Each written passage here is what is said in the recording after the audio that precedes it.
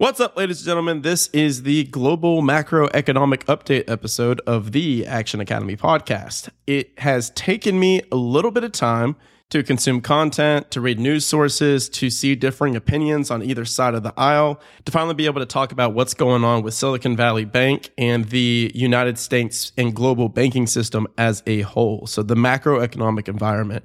And I really wanted to dive deep before I made this episode because there's really two levels of understanding on any topic or subject. And that is first, the level of understanding to where you just are regurgitating data. And that's what I feel a lot of podcasts have been doing lately, where it's just grabbing different clickbait headlines and piecing them together into this Frankenstein's monster of episodes. And I didn't want to do that. I didn't understand what was going on. And that's the second level of understanding, is where you understand something enough to where you could explain it to a fifth grader. So I feel now, after about a week and a half of research, we've got enough of an understanding to explain the situation to you guys and then talk about what are best practices and best steps moving forward.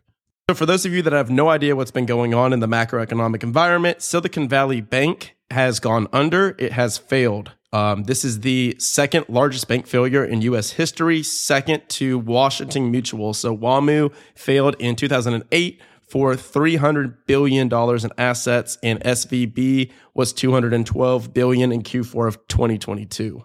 Silicon Valley Bank was the go-to bank for venture capitalists and these tech and media companies over in California. So they were the spot, the white glove service where Peter Thiel and all of his VC friends were investing hundreds of billions of dollars. So before we talk about the collapse, let's talk about the macro economy in general so that you guys can understand what happened that forced the banks into the situation that they are today. Long story short, you have the central bank. The central bank will buy assets to encourage free trade. So whenever the central bank has a lot of assets on its balance sheet, that is encouraging the flow of money in the economy. Whenever they sell assets from their balance sheet, that's when they are trying to tighten up the flow of money. They want to make it more difficult to borrow and use money. So since the previous financial crisis, the central bank has 10x'd their balance sheet into the trillions and trillions of dollars, which has allowed for the free trade of capital. They have been pumping money into the system as much as humanly possible. We all know this, which caused what? Inflation. Inflation tends to benefit the top 50% and completely destroy the bottom 50% of the population. So the top 50% got richer than ever, and the bottom 50% were suffering. So U.S. government steps in after COVID and says, hey, we're going to inject all this money into the system. We're going to buy all these assets, pad our balance sheet. Here you go. Here's all this money. Here's 0% interest rates. Have fun. We've got you. And we all knew that at some point, somebody had to write the check and cash it after this happened. And it would cause some force and friction that would cause a puncture or a break somewhere. It's just nobody had any idea of where it would actually show up first before the dominoes started falling. So during this influx of money and spending, the Fed had 0% interest rates, which were the lowest in recent recorded history, and everything was flowing, everything was stimulated, especially in VC land. So in tech and Silicon Valley, all these VCs had access to the cheapest capital possible, and they were able to go take really favorable loans out of this one specific bank, Silicon Valley Bank. They were the, once again, white glove service that was giving all of the best rates to these Silicon Valley tech investors.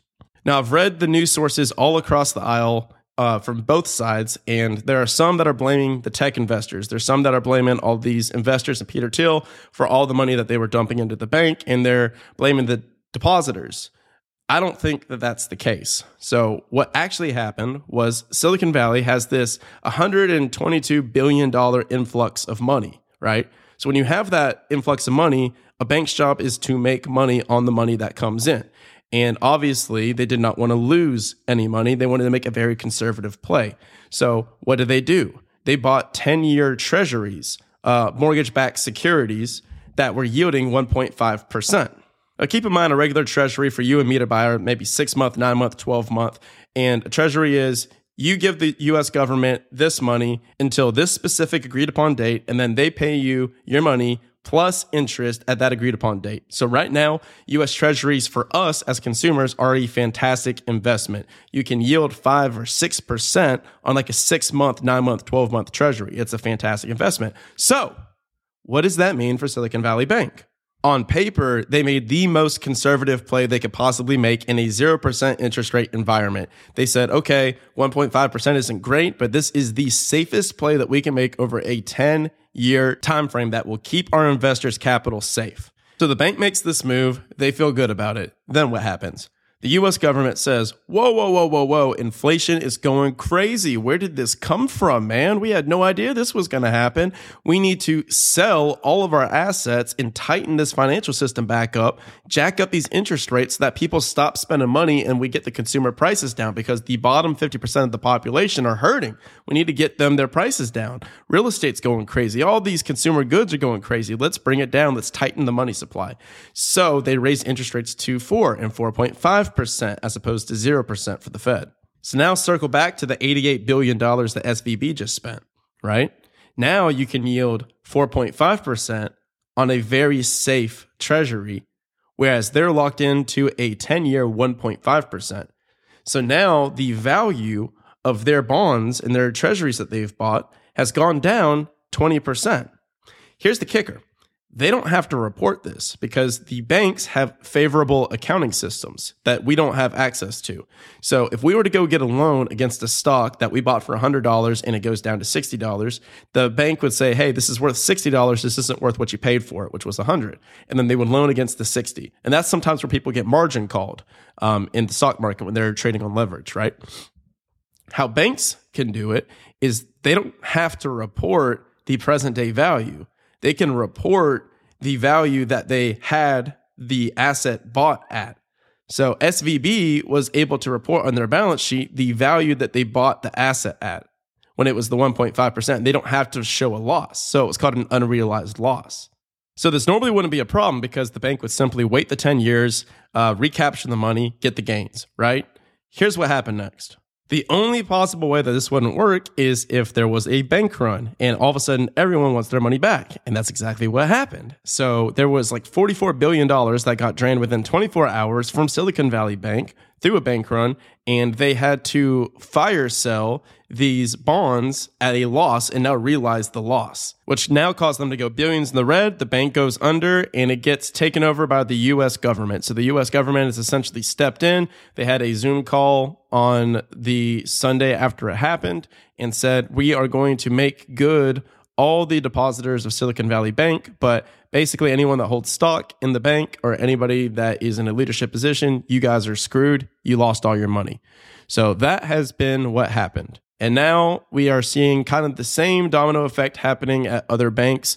Credit Suisse, which was one of the largest institutional banks in the entire world, just got bought by another major bank. So this is happening like dominoes over and over again all across the world right now. So that is an update on what happened. The U.S. government stance on all of this is they want to make sure that all the depositors are taken care of so that the general public does not become fearful and therefore cause more bank runs, because then we'd have a massive liquidity crisis and everything goes down.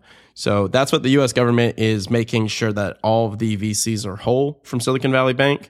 And that's what we're going to see in the foreseeable future. When it comes to what to do next, I will default to smarter people than me. So I will be having some guests on the podcast for that specific question. I'm going to bring on some big bank guys. I'm going to bring on some alternative investment guys, and we will come up with a game plan to share to all of you for free to help you in this environment. But at the end of the day, guys, remember the wise words from Mr. Warren Buffett: be fearful when others are greedy and greedy when others are fearful. Right now, we're about to see a whole lot of fear.